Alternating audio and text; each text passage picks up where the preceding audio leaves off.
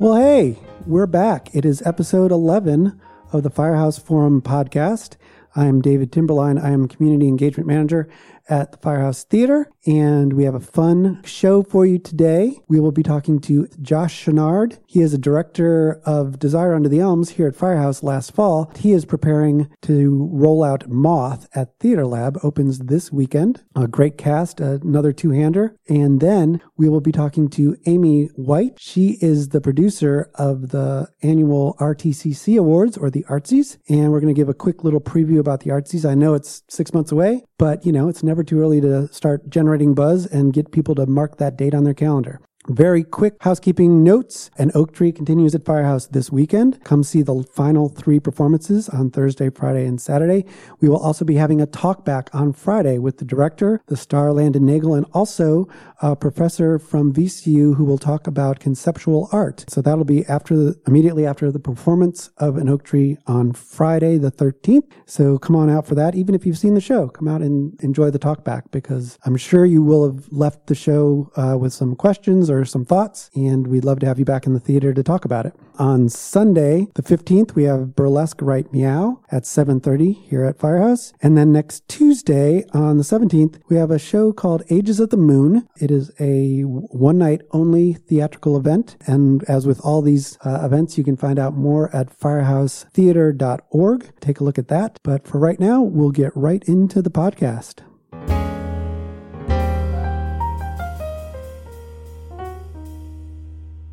Hi there. We are here with Josh Chenard, director of The Moth. That's opening at TheatreLAB any minute now. So welcome. Thank you so much. Thanks for coming in. We are very happy to have Josh back at the Firehouse, even if it's just for an interview. He did a great production called DESIRE Under the ELMS here last fall. Very well received. And he has history in Richmond, and then he went away, and then he came back. So we're glad to have you back in Richmond. Thank you. I am thrilled to be back in Richmond. And where were you in the interim? I went to New Mexico. So Okay. I was offered a position as the head of acting at New Mexico State University, and an opportunity to design an acting program and to have some heavy influence in their theater season out there. Great. And so it was such a great opportunity that I didn't want to say no. And I had never lived in the American Southwest before. And I didn't know how much I would dislike it until I moved to the American Southwest. At the time, there's literally not one professional theater company in all of New Mexico. Wow. So the closest professional work was Phoenix, about 6 or 7 hours away. Jeez. So I found that if I was towards the end of my career, it would have been perfect, because I could have gone and directed one play a year and ease right into your retirement. Ease into it. And the weather was great, believe me, the cost of living. But in terms of wanting to have an active career still, it was such a challenge to get in and out of there. Right. And, and my warning should have been when I showed up for the job interview, I went down their main street, and they have about 2 community theaters. And one theater was doing The Mousetrap, and another theater was doing Carousel. And the university wanted me to direct Our Town. So I'm like, oh my God, are we in 1958 or what's going on? So that it's also wanting to maintain relationships with new works and things was important to me. So I had a great time while I was there, but I sort of in the back of my mind knew that I wanted to get back east to have a different quality of work and relationships and be closer to New York, where I'm always hoping I'll have work brewing, and sometimes do. So this makes much more sense personally, professionally. And my family's up in New England, so this makes much more sense. I'm used to thinking of Richmond as our cozy little mid-market city, but to think of like one professional theater 6 hours away, that's not our case. We got all sorts of professional theater around here. That's right. So, and now you're back on the faculty with Theater VCU. Mm-hmm. Yep. And how's that going? Great. I seem to be really finding my way back to things at great times, with Sharon Ott coming in as our new chair in the department, going through some changes and some growing towards, I think, being, Theater VCU is such a wonderful place to be and such an amazing program to begin with. But I think anything can be better. And I think bringing in new eyes, sometimes taking a look at things, and that's what Sharon is doing, and building other bridges and fine-tuning who we want our students to be and where we want them to go. So it's a really exciting time to be part of that. And for me, I get excited because some of my specialties, I'm an associate teacher of a technique of voice work called Fitzmaurice voice work. So I get to teach that this semester. my other specialty with the Michael Chekhov technique. I get to teach that almost every semester. So, to be part of something where it's growing and to be able to teach the things you love, and I get to direct when I want in their black box, because I prefer the black box over the main stage. Okay. And have freedom there. So I can't complain. Well, it's great. I should have prompted you on this. I didn't have to, however, because I was going to ask you about the techniques that you are, that are kind of prominent in your resume, particularly the Fitzmaurice voice work. What exactly is that? It's funny because I'm not really a voice teacher per se. I'm an acting guy. I'm a director. I'm an acting guy. And a few years ago, took a workshop in Los Angeles with Catherine Fitzmaurice.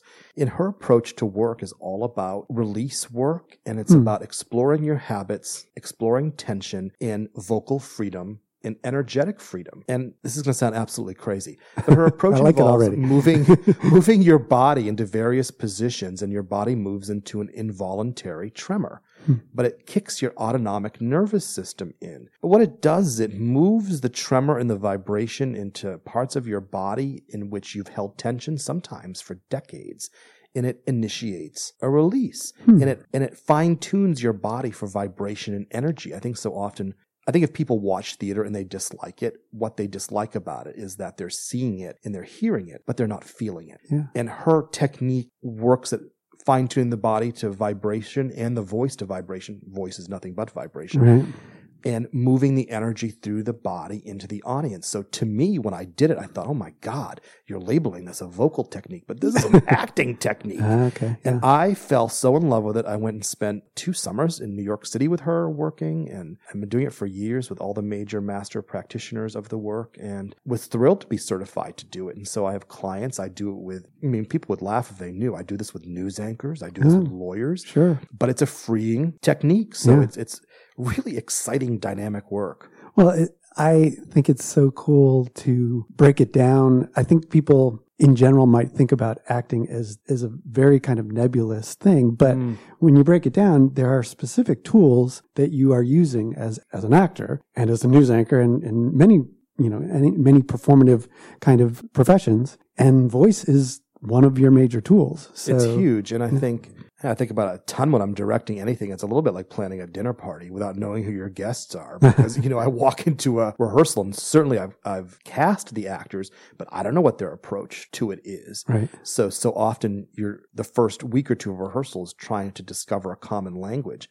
And so often my language with one actor is not my language with the other. So it turns into a bit of a game, but I love that. That's why I've gone on to study so many different acting techniques. I feel like I'd like to think, working with actors, I think of myself as a problem solver, that I'm able to find a solution for most acting problems. Now that I've said that, I'll walk into my acting class today, have a curveball thrown at me, but I feel pretty good about it for the most part. And then it's one of my favorite parts about directing, if you want to know the truth, is being up on the floor with the actors, being up on the stage. Right around this time when a show's getting ready to open, it's really depressing to me. Oh, because who needs me? Who needs me? Nobody. Well, I wouldn't say that. Well, I feel that way. So speaking of the actors you're working with specifically right now, you've got Kelsey Cordray and John Minks in MOTH, 2 very accomplished actors. And how have they approached this work? It's a pretty thorny kind of show from what I understand. It is, and I think they came into it. I kind of said to them, look, you're going to go into a little bit of an acting boot camp with me because I feel like you have to abandon a lot of what you think you know. This has been for all of us. We're doing this play about high school students. Yeah. And I have lived in such fear of, I don't want to play at being high school students, and I don't want to move towards caricature at all. Right. So the only way I can think about it is to continually scratch at what do you genuinely remember or feel about it. So if you look at an emotion like, they're terrorized in this play and they deal with real terror. So I think terror is one of those emotions that's easy to play at and it rings as false. So working with both John and Kelsey about telling stories about high school. Well, do you remember the first time you felt that terror in your gut? Where did you feel it? What did that feel like? Right. So that we can continually be hopefully playing the characters from a place of truthful emotional knowledge versus trying to present what we think terror looks like. Right. So we've done a lot of that work. So lots of sharing, lots of how else can we think about this moment? What else do you know about this moment? What do you know about this? And I've asked that question a lot. What do you know about this? Yeah. So this scene about this first kiss, I hope I'm not giving anything away. I don't think I am. So there's a kiss. I won't tell you who or what. Okay. But the question becomes really interesting about in this moment, like, what do you remember about your first kiss? Right. Like, was it amazing or was it terrible? Was it hideously awkward, which most of them are? Yes. And then where do you feel that in your body? And what's that? How can we bring that so that we're doing it? Because my hope is always that as actors and as a production, if we are able to share truthful feelings of what the experience of the characters are, that the audience is feeling it too. Right. So my dream is that the audience is out there thinking about their first kiss. Right. So, so the actors have been wonderful to work with. They've really been game for everything I've wanted to do. We've done some Anne Bogart viewpoints work with this. When you see it, you'll see a very specific style of staging on a grid, or maybe you won't, but but it's there. But it's there. And when you will see a grid actually light up at one point. So they've really been game for allowing me to take them on the journey in which I feel is the best way to crack into this particular text. Yeah. I have a 17-year-old high school student son right now at home. And one of the things that it has reminded me, seeing him go through the past couple of years, and I think it may or may not, you can tell me if I'm wrong, is applicable to acting, is when somebody is acting an emotion, when you're crying in real life, usually you're trying to stop yourself from crying. You're not trying to get yourself to cry. And my son, he drove for the first time. He had his first date. He had his first prom, all those kind of things. But he was not, I'm sure he was nervous. I'm sure he was terrorized. I'm sure there was a lot of things going on, but he was trying really, really hard not to let you see those things. But you could see them. They're behind there. And it just reminds me of how there's that balance in acting, is where you want to make the emotion clear, but also realize you want to make it real too. Yeah. I think too, emotion, that is the challenge for every actor. You get a script and you have this really emotional scene, and you are at first so thrilled that you get to have this emotional moment on stage.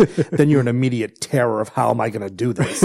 And I think emotion is challenging because psychologically, emotion only lasts, I think I read a textbook, 7 to 8 seconds. And anything beyond that, you are feeding. So these emotions are really fleeting things with no moral compass, and there's no intellect behind them. So this idea of being able to let me figure out my subtext and do this to get into the emotion of this is interesting theoretically, but psychologically, it's sort of inaccurate because you can't think yourself into an emotion. So I think heightening the circumstances of the characters to have yourself feel it. And then I think sometimes scratching into it by reminding yourself how you felt in that moment to feed it.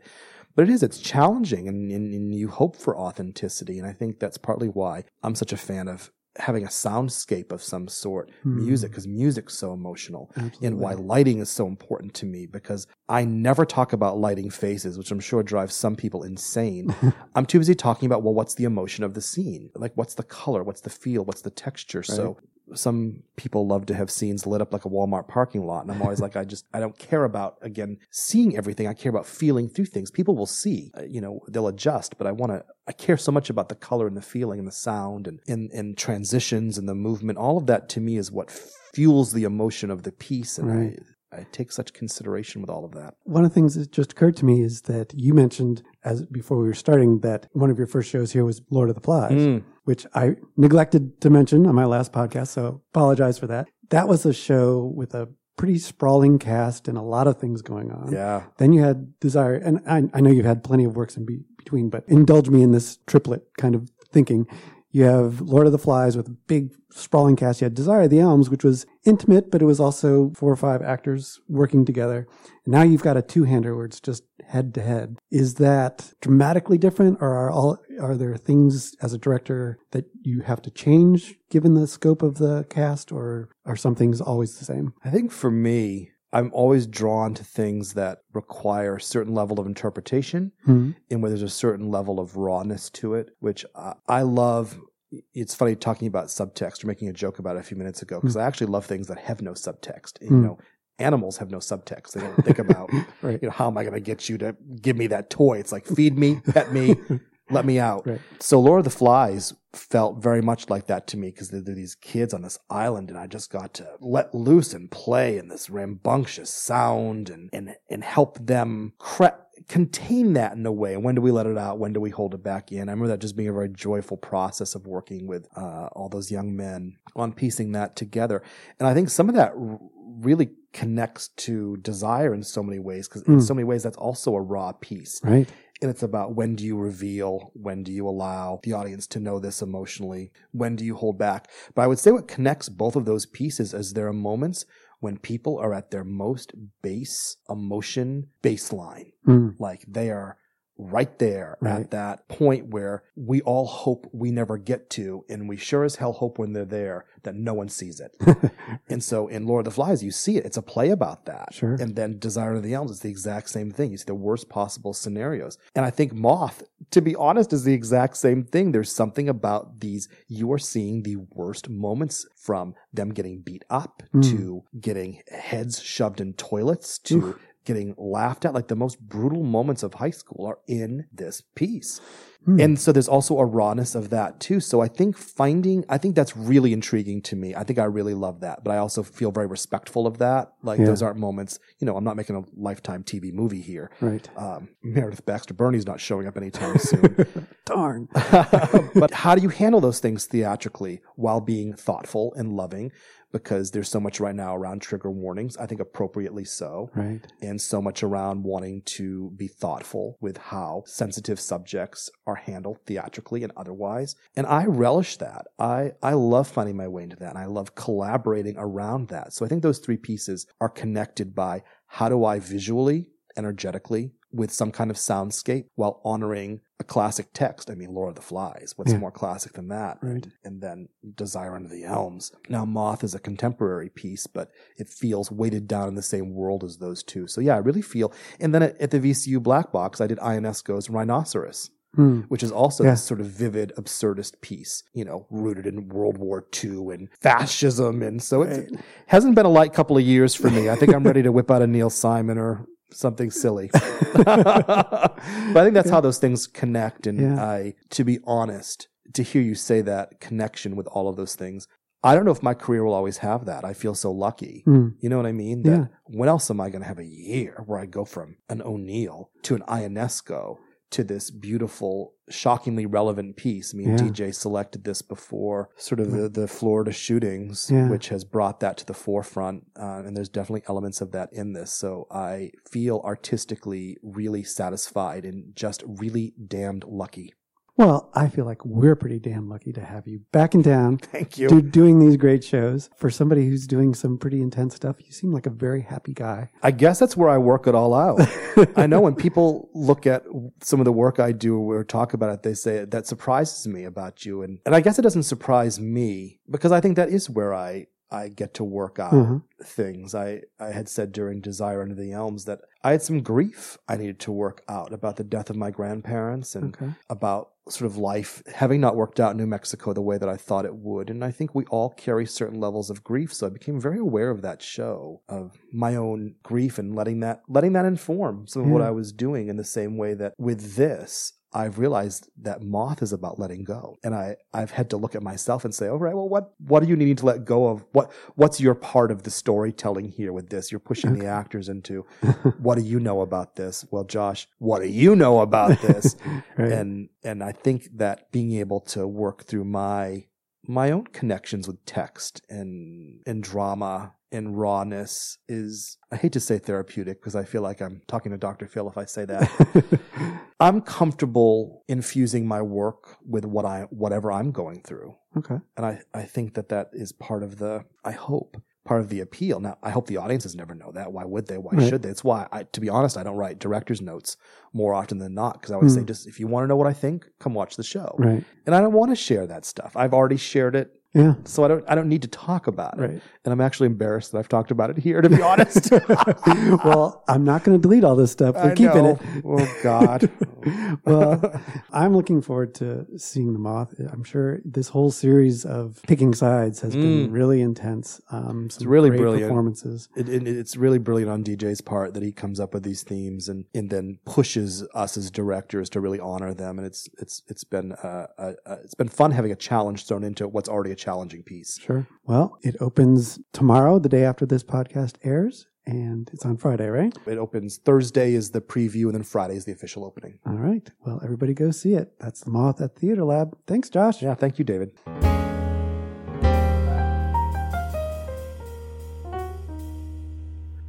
We're back, and we're here with Amy Wight. Hi, Amy. Hi, Dave. Thanks for coming in. Amy has many skills and many talents, but you may know her specifically as the producer for the past 10 years of the RTCC Awards, as we affectionately call them, the Artsies. It's still several months until the Artsies actually arrive, but it's never too early to start generating buzz. And we got a lot to talk about because we've got some great hosts this year. We are so excited about them. Alexander Sapp and Jesse Johnson. Right. They're previous Artsies Award winners and actors that Richmond audiences adore. Right. I think some people may still think that this is just this cute little skit that the critics throw together, but there's this huge infrastructure that is built around the Artsies at this point, mostly with your guidance. And we have gotten things in place much earlier this year. So we have hosts earlier. We have a solid date earlier than we have in the past. So when is it going to be? So this year's Artsies is Sunday, October 7th at 7:30 p.m. Mark your calendars now. And tickets are going to go on sale in late August. That'll be $20 a piece. Very affordable for the whole family. Right. And as usual, we're going to have the great band that we always have. You wanted to talk a little bit about, and both of us wanted to talk a little bit about the kind of behind the scene things that happen with the awards. So tell me about the band. Yeah. So everybody knows that we've had this amazing Artsies band for the past many, many years. And it is led by the incomparable Brian Harris. Yay, Brian. Amazing, amazing talent. And the rest of the band is equally remarkable. Not only do they craft these amazing accompaniments from thin air, usually with no sheet music whatsoever, but they are able to follow along with whatever is happening on the stage at any given time. And to that end, something that people probably don't know, the Artsies band actually has a name. Yay. They call themselves Colla Voce. It's an Italian term, and it refers to the phenomenon of a solo vocalist who leads, and then the instruments follow along behind and provide accompaniment to that vocalist. So that is exactly what our band does. Every single year, they come up with really interesting intros and extras, leading us in and out from intermission, leading the award recipients onto the stage, and sometimes forcibly off the stage. That's right. And for the first time last year, one of those background musical numbers included vocals. Brian Harris performed the vocals for Pinball Wizard by The Who, which was a lot of fun. Yeah, and I think one of the things that speaks to is that people often say to me, why should I go to the awards? I didn't see all the shows. I'm not really familiar with all the things that are going to be awarded. But as you and I both know, it's really, the ceremony itself is really just a great time. And it is. It's remarkable. And even if you don't know all of the reference points, the material's interesting too. So we have this great script writing team that works for months and months and months to craft something that's tantalizing and intriguing and playful. Right. And they are working on the dialogue for the award presenters, for all the little banter that goes back and forth among the people on the stage. And they usually reference back to things that have happened in our theater community over the past year. But either way, it's going to be entertaining. It's going to be fun. Right. And anybody is welcome. And that's something we're trying to get the word out about this year. Yeah. It's not just for theater professionals. We want theater goers. We want the broader Richmond community who's interested in performing arts to come out and see what this is all about and really experience the excellence in our local theater. Right. And people who are associated with theater, it really reaches into the whole art community because you have people who are visual artists who are involved in theater. You have people who are vocal artists who are involved in theater. And so really, if you have any interest in the arts in Richmond, it's a good time. And the Artsies is a great chance for the next generation to get involved too. Melissa Johnston Price for many years now has led up our volunteer effort, recruiting volunteers to do ushering, paparazzi and red carpet interviews, help with awards presentation. And she works with local schools and performing arts programs to do that. And we've established some really remarkable relationships with those groups, which allows us to not only experience really talented, exciting young people who want to be there, but it gives them a chance to have some real world experience in this great performing arts gala. Right. Well, and I also wanted to circle back. You talked about the writing crew that is going to be working on dialogue and intros intros and extras and everything. And having been involved in this for 11 years now, a lot of the usual puns and references are kind of played out. So we're really trying to bring new people in to freshen it up. We always reference politics because, you can't avoid that. Absolutely. So there's jokes and skits and interesting banter for anybody, really. Absolutely. And we're still excited to have Rich Grisette leading that up. His wit and charm is always fun to have behind the scenes and behind the words on the stage, but it's exciting to have a whole team throwing out fresh ideas and being part of the process. And also, you're involved in the selection process now. What do you see as some front runners? See, you're always so prepared, so I wanted to throw something at you wouldn't be prepared at. So what do you see as some of the great productions that have happened so far this year? Well, I'm going to have to not comment on that other than to say it really has been a remarkable year for theater, and there is so much talent in the Richmond community. It's absolutely amazing. I don't know how we're going to choose winners, but it's been a delight to be part of the process and see kind of how the sausage is made. But we have a really great group working on this together. So some people will know that a few years ago we expanded from the original Critics Circle to include a Theater Alliance panel.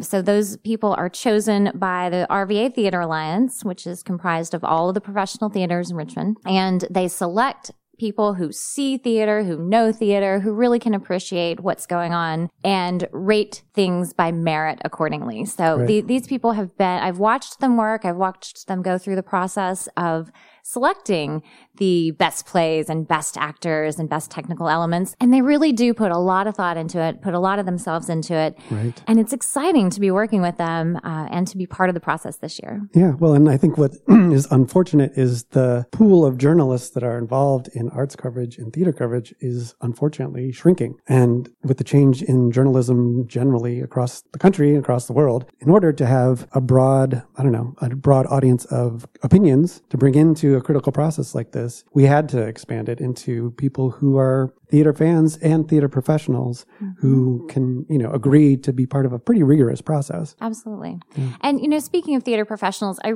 really have to give props to the Virginia Rep crew. They have an entire team of professionals who work on technical elements, facilities management, who meet with our Artsies planning committee for months prior to the event to make sure that the whole process and all of the details for the production are nailed down and in place. And they really make it a top-notch production. So we're very fortunate to have that relationship with Virginia Rep. Right. And this hurts me to do so, but I also have to give props to Jerry Williams because he brings a level of professionalism to all the video and a lot of the production elements that happen because, he has been a longtime video producer. And so once we started doing in memoriam sections, once we started doing, it's worth mentioning that the theme this year is going to be location, location, location. And so we're going to be talking about some of the unique spaces and venues in town. And he always does a great job of capturing, interview segments and on-site location video. Yeah, and for those who didn't see it last year, you can go to his blog, Sifter, and look up the video featuring many of the professional theater artists and theater goers in the Richmond community and what they were doing 10 years ago. Right. So the video he did for last year's Artsies was a lot of fun. Yeah. Well, I'm looking forward to it as always. And, it's still, 7 months away, but 6 months away. It's not too soon to be starting to plan your outfit. Right. And, exactly. Right. Hit those thrift stores now. Right. And put a big star on your calendar for, what's the date again? Sunday, October 7th at 7:30 p.m. That's right. We're going back to Sunday. It was Monday for a couple years. Theater prom is on a Sunday, so everybody should have no excuse. That's be right. there, be in your finest. We're excited to see everybody. All right. Great. Well, thanks for coming in. Thank you. All right.